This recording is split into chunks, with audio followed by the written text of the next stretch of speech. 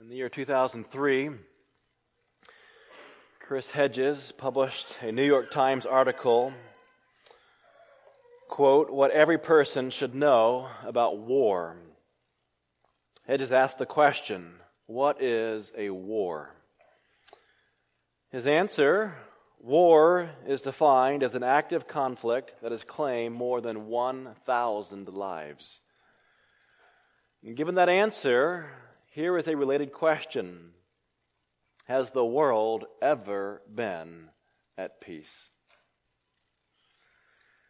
Hedges' answer, of the past 3,400 years, humans have been entirely at peace for 268 of them, or just 8% of recorded history. How many wars were there in the last century? Here's a partial list. 1898 to 1901, the Boxer Rebellion. 1899 to 1902, the Boer War. 1904 to 1905, the Russo-Japanese War. 1910 to 1920, the Mexican Revolution. 1912 to 1913, the First and Second Balkan Wars. 1914 to 1918, World War I. 1915 to 1918, the Armenian Genocide. 1917, Russian Revolution. 1918 to 1921, Russian Civil War. 1919 to 1921, Irish War of Independence. 1927 to 1937, Chinese Civil War.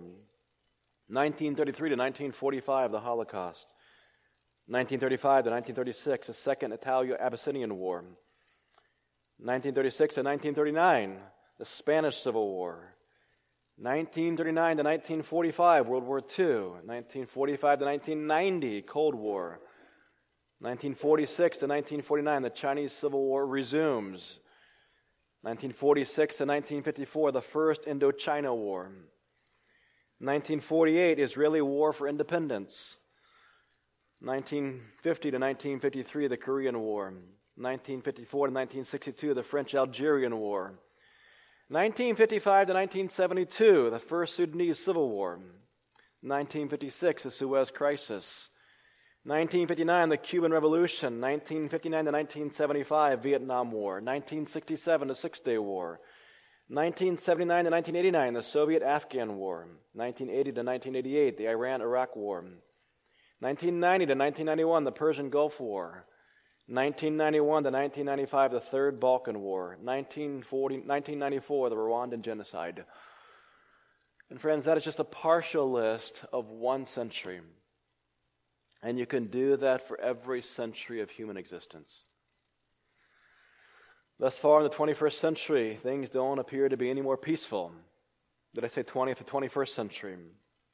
We have already witnessed the Second Congo War, the Syrian War, the Darfur conflict, the Iraq War, the Afghanistan War, the war against Boko Haram, the Yemeni Civil War, and the ongoing Ukrainian conflict, which began back in 2014.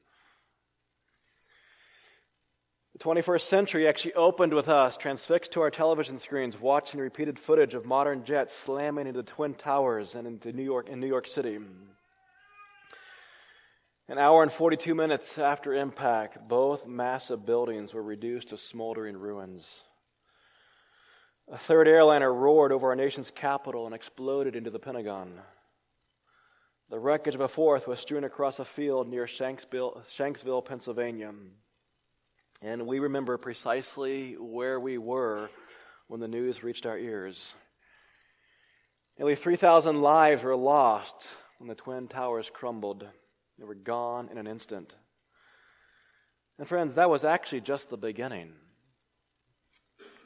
According to the Watson Institute at Brown University, 929,000, nearly 1 million people have died since 9/11 and the ensuing wars and their side effects.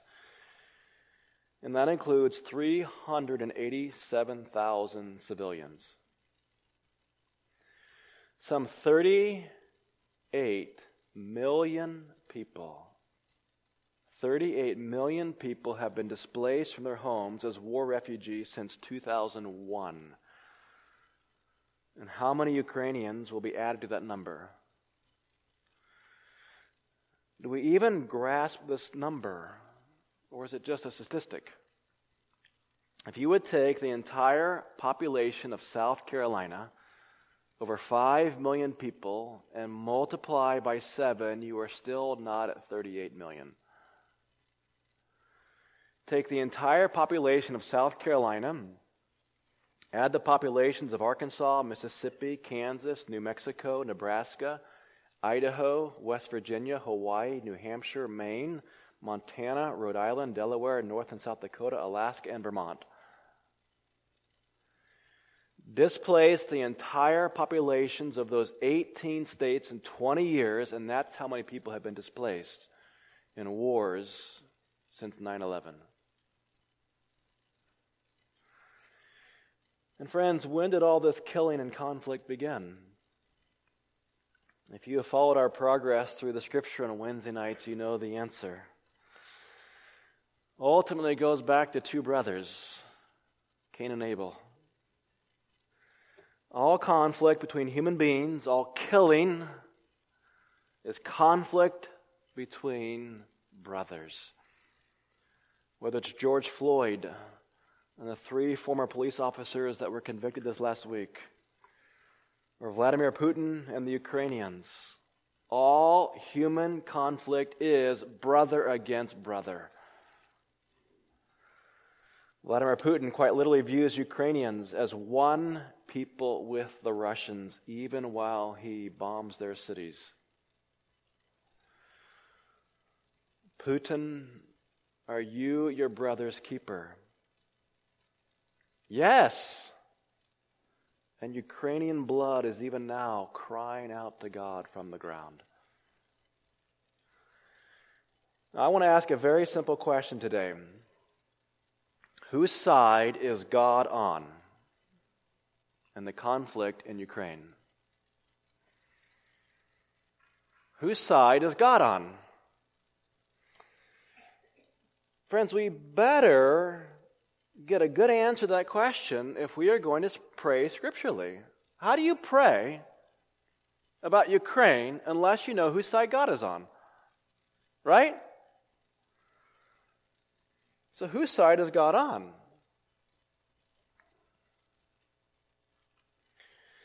Before answering that question, let's ask a different question. Whose side are you on? Whose side are you on? Well, let's turn to Romans 13. And I'm going to go ahead and tell you how I feel about this situation. As I mentioned a moment ago, I am not well versed in international relations. And friends, I do not have expert opinion. And I actually know very little about Ukraine. All right? So I'm not coming to you today as an expert in global affairs. Not at all. I don't pretend to be some sort of expert. Nevertheless, my natural, instinctive sympathies are with Ukraine. Ukraine seems to be the clear victim in this conflict. Ukraine seems to have genuinely sought peace. And Jesus said, "Blessed are the peacemakers." And I know that God hates violence, that God hates war. Psalm 11 and verse 5 says this. Listen to these words. His soul hates the wicked. And notice it doesn't say the sin. His soul hates the wicked and the one who loves violence. There's no distinction between the sin and the sinner. The psalmist is saying he hates the one who loves violence. God hates the doer of violence. There's no way around that. The Ukrainians are experiencing a violent, aggressive takeover of their country. So I think that I have biblical reason to support Ukraine. But I do know that God permits war. And that war does, in fact, involve violence. Is this a little bit confusing to us? Has God ever commanded war, even though it involves violence? So let's talk for just a moment about just war theory. Just war theory has a long history in the Christian intellectual tradition that includes great minds like Augustine and John Calvin. Just war theory has been an integral part of Western political theory. And just war theory is taught by leading Christian ethicists today. Despite Jesus' commendation of the peacemaker, theologians have nevertheless pointed out that God himself, in certain circumstances, authorized war as a means to dealing with enormous evils and restoring peace. Consequently, Christians have insisted that when certain criteria are met, war can be prosecuted by legitimate governments. And Christian ethicists have delineated up to 8 criteria. I'm not going to go through all 8, but I'll mention this morning 5. First, there must be a just cause. For example, war may be justified if it involves preventing large-scale massacres or the preserving of human rights for large numbers of people. Invading a country and toppling a dictator who is butchering his citizens may be necessary. Secondly, war should be fought with just intentions. It's not merely a matter of having a just cause if you have a hidden agenda. In other words, we don't topple a brutal dictator, but all the while we are hoping for economic gain or land acquisition or personal fame. All of which it seems to me that Mr. Putin may be interested in. Third, war also comes as a last resort. When all legitimate means of conflict resolution have been exhausted, radical action may be necessary. Fourth, just war theory weighs the proportionality of cost. The total good achieved by victory should outweigh the total evil and suffering caused by the war. And that, of course, is very hard to calculate. And fifth, war should also be fought by just means. Wiping out whole civilizations right off the map by the use of nuclear weapons or engaging in biological warfare that kills hundreds of thousands of innocent bystanders are generally thought to be unjust means. Now, I'm not here this morning to develop a whole theory of just war theory. My point is simply this: Christian theologians and philosophers, really through the centuries, have recognized the legitimacy of war in some cases. We live in a fallen world, and the fact is, evil must be restrained. Moreover, Romans 13 is clear that rulers are to be a terror to evildoers. That is Paul's assumption in Romans 13 and verse 3. Look at the text. This is the way it's supposed to be with rulers. For rulers are not a terror to good conduct, but to bad.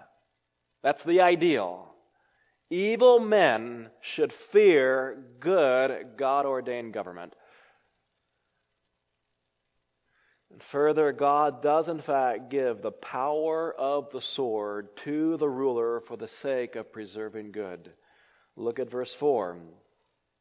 For he, that's the ruler, is God's servant for your good. But if you do wrong, be afraid, for he does not bear the sword in vain. For he is, the ruler, is the servant of God, an avenger who carries out God's wrath on the wrongdoer. So friends, God can and does use the state to strike down evil. And that happens both in domestic and international circumstances. And the fact is, there are countless biblical examples of God using nations at His pleasure to restrain evil. But having said all that, it is not clear to me that Mr. Putin is engaged in a just war in Ukraine. I don't see it. It is not clear, in particular, that he has a just cause. or just intentions. And friends, I say that having taken the time to read a translation of the speech that he delivered to the Russian people before launching an invasion in Ukraine. It's worth taking your time to actually read it. So friends, at least from my perspective, and this is my perspective, as I look at the situation in Ukraine through the lens of traditional Christian just war theories, my sympathies lie with Ukraine. And I'll be happy if Ukraine wins. And what if they don't? Well then, whose side is God on? Okay? So if Ukraine loses, whose side is God on? Whose side is God on? Just war theory may give me a biblical pattern of thinking about this war. But does it really tell me whose side God is on? If Russia wins, does that mean that I picked the wrong side? Is this difficult? Is this challenging for us? Well, whose side was God on in the 40 wars in the 20th and 21st centuries that I just mentioned earlier? Whose side was God on? And how would you know whose side God is on? Does God even take a side? What I want to do is go back to the Old Testament and ask this question: whose side was God on in the Old Testament? Let's turn back to Joshua chapter 1. Joshua chapter 1. I dare say that our instinctive response is to assume that God was always on Israel's side. Isn't that kind of how we read the Old Testament? Let me give you a little background so you understand what's happening here in Joshua. 600 years before Joshua launched an invasion of Canaan, God promised Abraham to give his descendants the land. It was the promised land. Abraham, just go walk the length and the breadth of the land. I'm going to give it all to you. God promised to make Abraham a great name and a great nation and to give him that land forever. And God promised to bring Abraham's children up out of the iron furnace of Egypt and to forge them into a covenant nation. And God struck down the mightiest war machine the ancient Near East has produced with 10 devastating plagues, followed by a wall of water that collapsed on Pharaoh's soldiers. God miraculously fed the infant nation in the wilderness for some 40 years. He gave them water gushing from a rock. God gave them a sanctuary for worship. He gave them the Urim and the Thummim that they might be able to communicate with Him and know His mind.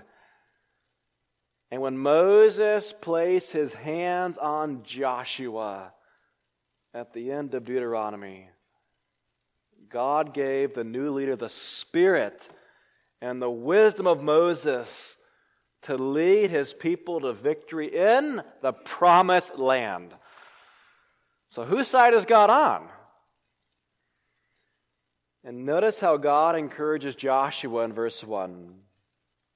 After the death of Moses, the servant of the Lord said to Joshua, the son of Nun, Moses' assistant, Moses, my servant, is dead. Now therefore arise, go over this Jordan, you and all this people, into the land that I am giving to them, to the people of Israel.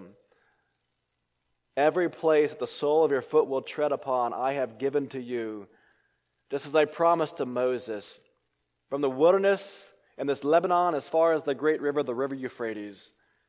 And all the land of the Hittites to the great sea, toward the going down of the sun, shall be your territory. They're going in. They're going to take the land. Verse 5, no man shall be able to stand before you all the days of your life. Just as I was with Moses, so I will be with you. I will not leave you or forsake you. Be strong and courageous, For you shall cause this people to inherit the land that I swore to their fathers to give them. Now, friends, if you were about to go into battle against a formidable enemy, wouldn't those words give you comfort? You better believe they would. And don't forget, the inhabitants of the land had walled cities and impressive armies and horses and chariots, all of which Joshua lacked. This was a David and Goliath scenario. Joshua was surely the underdog. And there's no question Ukraine is the underdog in the fight with Russia. And I think our natural tendency is to pull for the underdog, right? Friends, is it just not clear from everything that I've said that God is on the side of Joshua? Right? If there was ever a clear case that God has taken a side, it's got to be Israel. It's got to be Joshua's side. So Israel crosses the Jordan, and the water is rolled back supernaturally. God's on their side. Joshua encamps at Gilgal.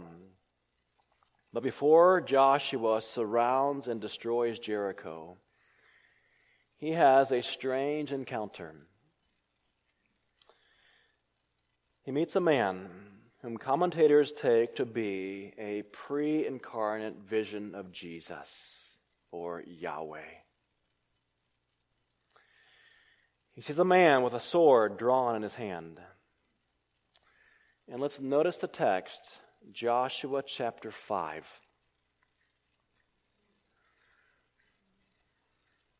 Joshua is about to go on, he's about to conquer.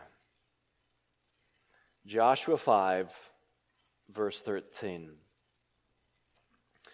When Joshua was by Jericho, Joshua 5:13. When Joshua was by Jericho, he lifted up his eyes and looked. And behold, a man was standing before him with his drawn sword in his hand. Well, who is this warrior?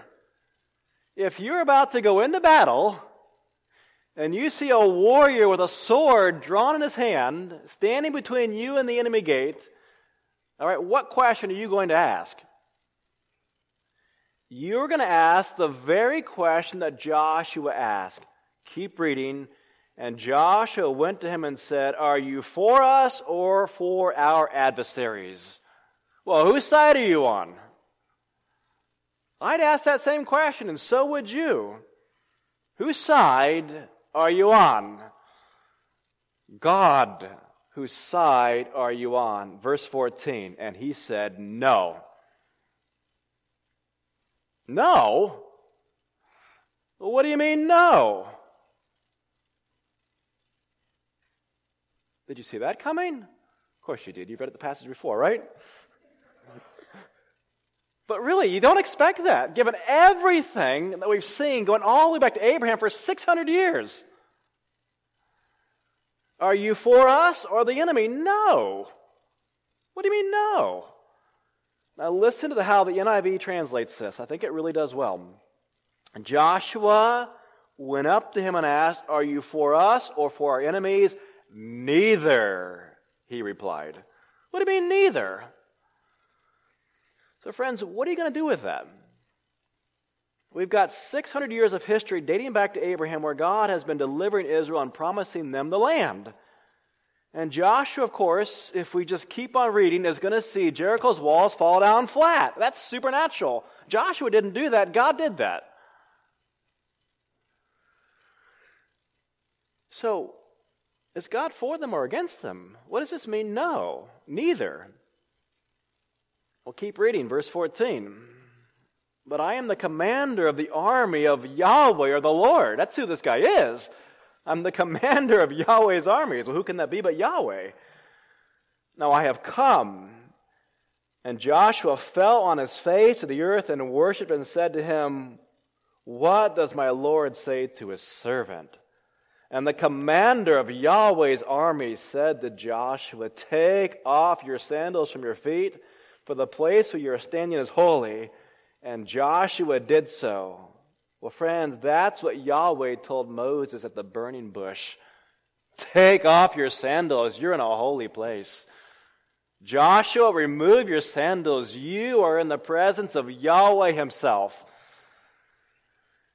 And at that very moment, Israel, after 600 years of waiting, at the very moment they are about to conquer the promised land, Yahweh shows up with all of his angelic host, and he commands Joshua, okay, remove your sandals.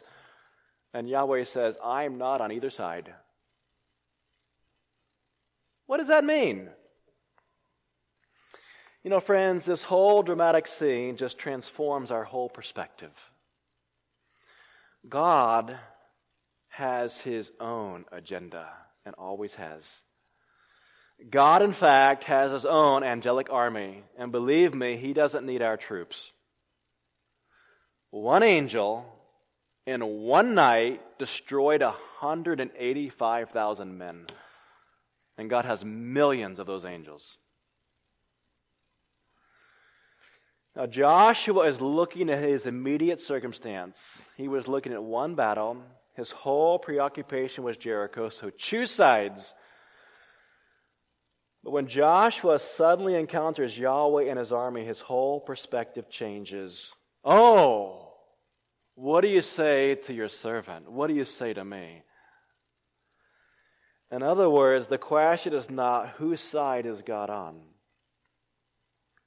The question is, are you on God's side? That's the question. That's the question, Joshua. Whose side are you on?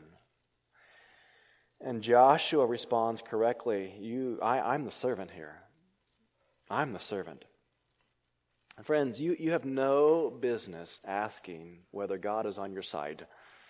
If I can just say it that way. Your duty is to humble yourself in the presence of God and align yourself with his purposes. When you are aligned with his purposes, then you're on God's side, he's on your side. But your duty is to say, not, God, are you on my side? But no, I'm going to be on your side, God. That's our duty. God has his own agenda. So friends, here's our problem. We like to pull God down into our little situations here in life. We want to draw God down on our level. All we can see is that enemy wall in front of us. And God becomes a genie in a bottle who grants us all of our wishes, right? He's always on our side. He's like Aladdin's genie. He's powerful, sure, but he must comply with all my wishes. He has no other choice. And friends, that whole approach to God is totally inappropriate. That's not how it works. So in that context, let's just talk about reality. Friends, Israel was a corrupt nation. Joshua was the leader of a corrupt nation. Abraham received God's promises and engaged in despicable activity. God told Abraham, this time next year, your wife Sarah will bear a son. And Abraham turned his wife over to the adulterous harem of Abimelech. What are you doing, Abraham? The 12 tribes were sired by corrupt men, guilty of lying, enslavement, prostitution, and adultery. The 12 tribes. God had no sooner redeemed Israel and delivered his law at Sinai, and they went a-whoring after a golden calf. They questioned whether God cared for them even after gleaning his manna right off the desert floor, the same day. They grumbled and complained constantly. They offered strange fire before the Lord. And at this point, they have just completed a 40-year exile in the wilderness for their rebellion. And we know the story. They're going to go into the promised land and slip right into idolatry. Yes, it's true that God helped Israel. That is clear. But don't think that God took Israel's side because the nation was morally superior to her neighbors. Do you realize that God tolerated the iniquity of the Canaanites for at least 1,600 years? That's a long, long time.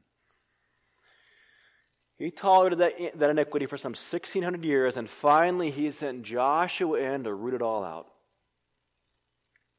And in half that time, 800 years, God was so disgusted with Israel's iniquity that he sent the Assyrians and the Babylonians in to root it all out again. Now, friends, I do not believe that Mr. Putin has a just cause for invading Ukraine. But if you were to ask God, well, whose side are you on, Russia or Ukraine? Which one is morally superior? He'd say no. God doesn't take sides with wicked nations. God rules them, we are told, with a rod of iron. So friends, let's not forget that we are dealing with two corrupt nations. It's always the case. Whenever nations go to war, you're dealing with corrupt nations. There are no other kinds. We are dealing with two corrupt nations. Have we forgotten how many evangelicals were up in arms about Hunter Biden's dealings with the notoriously corrupt nation of Ukraine? That wasn't so very long ago. We were very, very upset about all the corruption in Ukraine. In 2012, Ernst & Young listed Ukraine as one of the 3 most corrupt nations in the world. Ernst & Young. In 2015, The Guardian called Ukraine the most corrupt nation in Europe. In 2016, U.S. Assistant Secretary of State Victoria Nuland urged Ukraine to start prosecuting corrupt officials. She said it's time to start locking up people who have ripped off the Ukrainian population for too long, and it is time to eradicate the cancer of corruption. And did you know there's a whole Wikipedia page out there titled Corruption in Ukraine? Don't look at it now. It's out there. All right? Now, having said that, there does seem to be some evidence of anti-corruption forces moving the country in a better direction, and I surely hope so.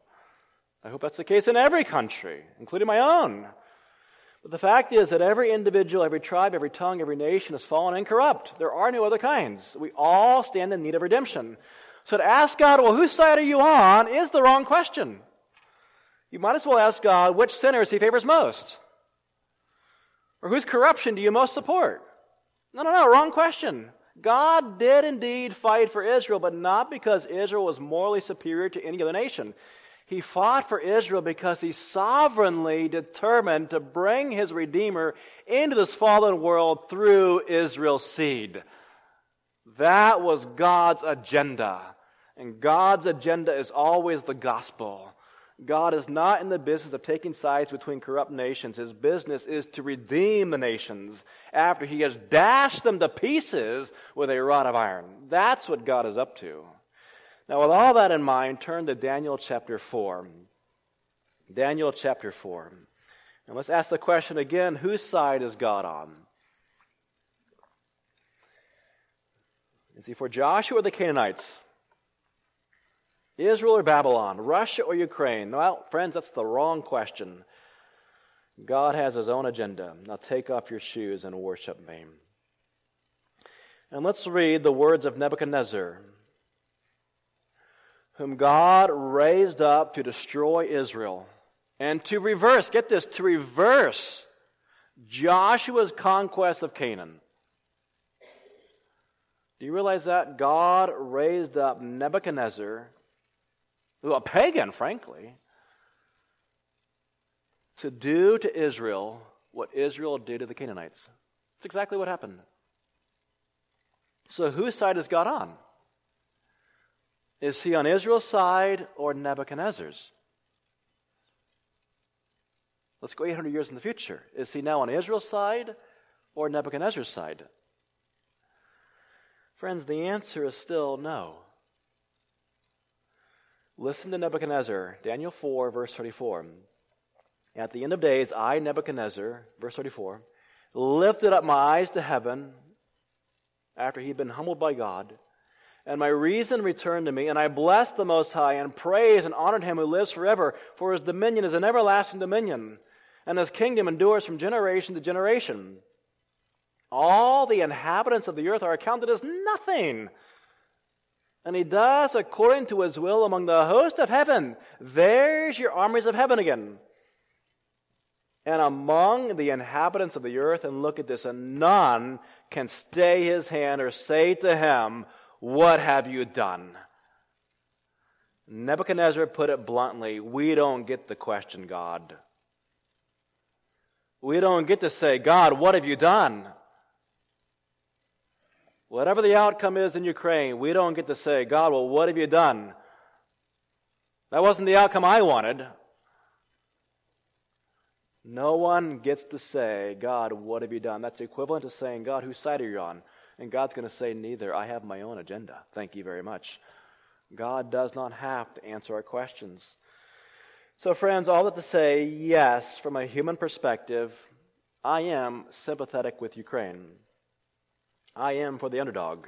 I am for the country that seems to be getting attacked without a just cause.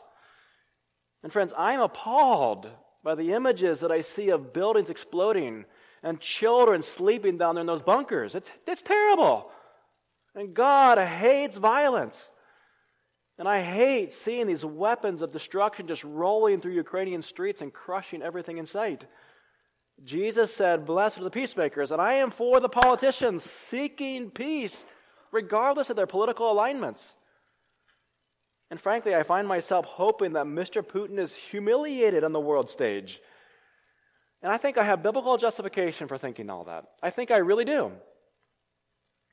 I think I can get all that from Romans 13. All right? But for me to draw the sovereign ruler of heaven and earth, who is advancing his gospel agenda over the wreck of nations and empires, down into this local affair, and to demand that I know whose side he's on, that's a totally inappropriate demand. I'm not allowed to say, God, what have you done? I can fight for justice. I can and I should. I should pursue peace. I should seek the welfare of the city. Jeremiah said so. But I cannot say, well, God, what have you done? Whose side are you on anyway? God has his own side, and my sole duty is to perfectly submit myself to his will. Take off your shoes and worship. So, friends, where does this leave us? How do we pray for Ukraine? I have yet to answer that question. Here's my answer. How do you pray for Ukraine? You have to answer that question with a question. Here's the question. God, whose side are you on?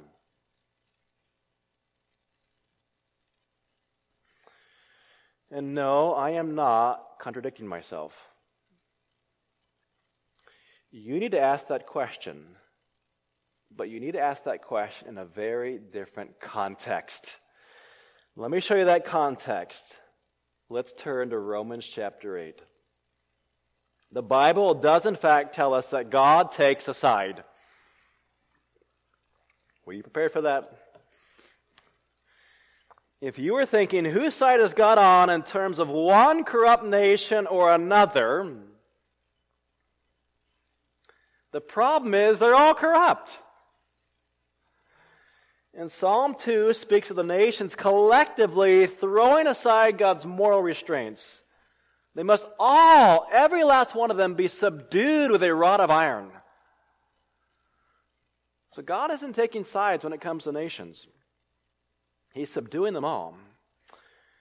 And friends, can I just say that America, despite all of her Christian influence, has engaged in corrupt activity from its founding? The Puritans and Pilgrims engaged in a brutal slaughter of Native Americans in King Philip's War, the deadliest war per capita in American history. The Plymouth Colony sent Native Americans into slavery in the Caribbean. We have displaced people through war just like every other nation. Manifest destiny, from a native nation's perspective, looks like genocide, displacement, and starvation on an Indian reservation. We are not innocent. And my sympathy for Ukraine's people extends to Native Americans.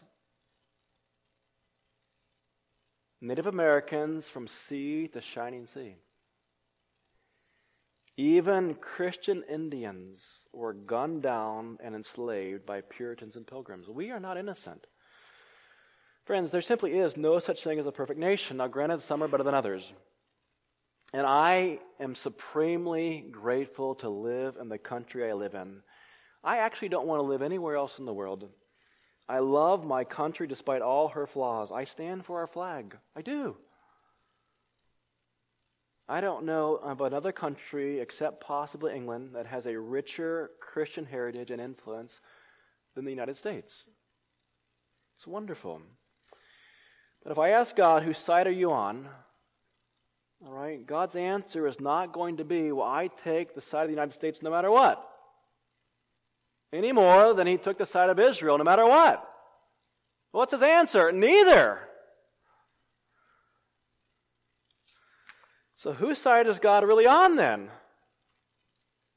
In Romans 8, Paul explains what happens as a result of our justification. We are granted a whole new life in the Spirit. And what does that look like? Well, look at what Paul says in Romans 8 and verse 31. What then shall we say to these things? What things? Pain and suffering in its creation. What then, Romans 8:31, what then shall we say to these things? Look at the next words. If God is for us, who can be against us? Well, friends, whose side is God on? Well, in this case, God is clearly on the side of the believer. Now, that, of course, does not mean that every action we engage in is just and holy. No. Nor does it mean that God is going to grant me every desire of my heart like a genie in a bottle. Not at all. In fact, if you look just back at verse 18, Paul is speaking of the possibility of Christian suffering. Nevertheless, even in trouble and turmoil, guess what? God is for me. God is for us. And how do we know that God really is for us? Well, keep reading, verse 32. He who did not spare his own son, but gave him up for us all, how will he not also with him graciously give us all things? Friends, what Paul is saying here is this: if God gave us his own dearly beloved son through a horrific sacrifice on the cross, don't you think God is for you? Don't you think God cares about you? He gave his own son for you. And friends, that really was God's agenda for the whole Old Testament. It wasn't Israel as an end in itself. That never was the case. Israel was a means to God's greater end of bringing his Messiah, his gospel into the world. That was God's agenda all along. And those who align themselves with that agenda, God is for them. God is on their side. Well then, does verse 32 apply to Ukrainian believers? Does verse 31 apply to Ukrainian believers? Absolutely. And it also applies to Russian believers, who no doubt are appalled by what Mr. Putin is doing. Whose side was God on in the Second World War? How about German believers? Yes. How about Italian believers? Yes. How about Japanese believers? Yes. How about in King Philip's War? Was he for the Indian believers slaughtered by the Pilgrims? Yes. And what about believers in dire circumstances in Ukraine today? Yes, God is for them. How do I know? Look at verse 35. Who shall separate us from the love of Christ? Shall tribulation or distress or persecution or famine or nakedness or danger or sword? As it is written, for your sake we are being killed all the day long. We are regarded as sheep to be slaughtered. Does that mean God is against us? No, verse 37. In all these things we are more than conquerors through him who loved us. For I am sure that neither death, nor life, nor angels, nor rulers, nor things present, nor things to come, nor powers, nor height, nor depth, nor anything in all creation will be able to separate us from the love of God in Christ Jesus our Lord. Friends, God is for the believer. That is God's agenda. He is raising up a whole body of worshipers from every tribe and tongue and nation to join that angelic army in worship of his Son. And it really, truly is going to be a wonderful day, is it not, when Ukrainians and Russians, pilgrims and Native Americans, Israelites and Canaanites lift up their voices with one anthem in praise of the Father, Son, and Spirit. So friends, how do we pray for those believers whom God is for? Well, frankly, sometimes we're not even sure quite what to say. If that's the case, look back at verse 26. I'm not even sure what to say on behalf of some of these Ukrainians. I saw a picture of a family that was worshiping. They were singing a hymn that we sing here. And there was a young girl, and she looked like my daughter. And I've been praying for that young girl every day. I don't know her name. I don't know who she is. But I don't really know what to say. I'm praying for protection, for preservation. But beyond that, I don't really know what to say to God. So look at verse 26. Likewise, the Spirit helps us in our weakness. For we do not know what to pray for as we ought. You ever been there? I'm there all the time. But the Spirit himself intercedes for us with groanings too deep for words. Friends, the same omnipresent Holy Spirit who is fully present in this room right now and in our hearts right now is fully present in the homes of Ukrainian believers. He's there in all of his omnipotent majesty. He's right there in those homes of Ukrainians. He is in the bunker with them. He is on the battlefield with them. And the Spirit prays in a way that goes beyond all human words. The Spirit moves the requests and needs of our brothers and sisters to the Father in a way that our wispy breath cannot even do. And notice the word groaning. It depicts the Spirit as an emotional being who is intimately connected with his creation. It is a word full of pathos and affection. And the New Testament tells us the Holy Spirit can be grieved. The Holy Spirit can sorrow. If the plight of our brothers and sisters in Ukraine moves you to tears, you cannot even begin to imagine the grief that it causes the Holy Spirit. The Holy Spirit has an emotional depth and a breadth that we can no more fathom than we can measure out the oceans in a thimble. And that Spirit groans deeply in his inner emotional nature over our needs, over our requests. And when the Spirit is stirred down in the unfathomable abyss of his being, friends, he shares those identical emotions with the Father and with the Son. They are one. And he moves our request to the Father. So look at verse 31. What then shall we say to these things? If God is for Ukrainian believers, who can be against them?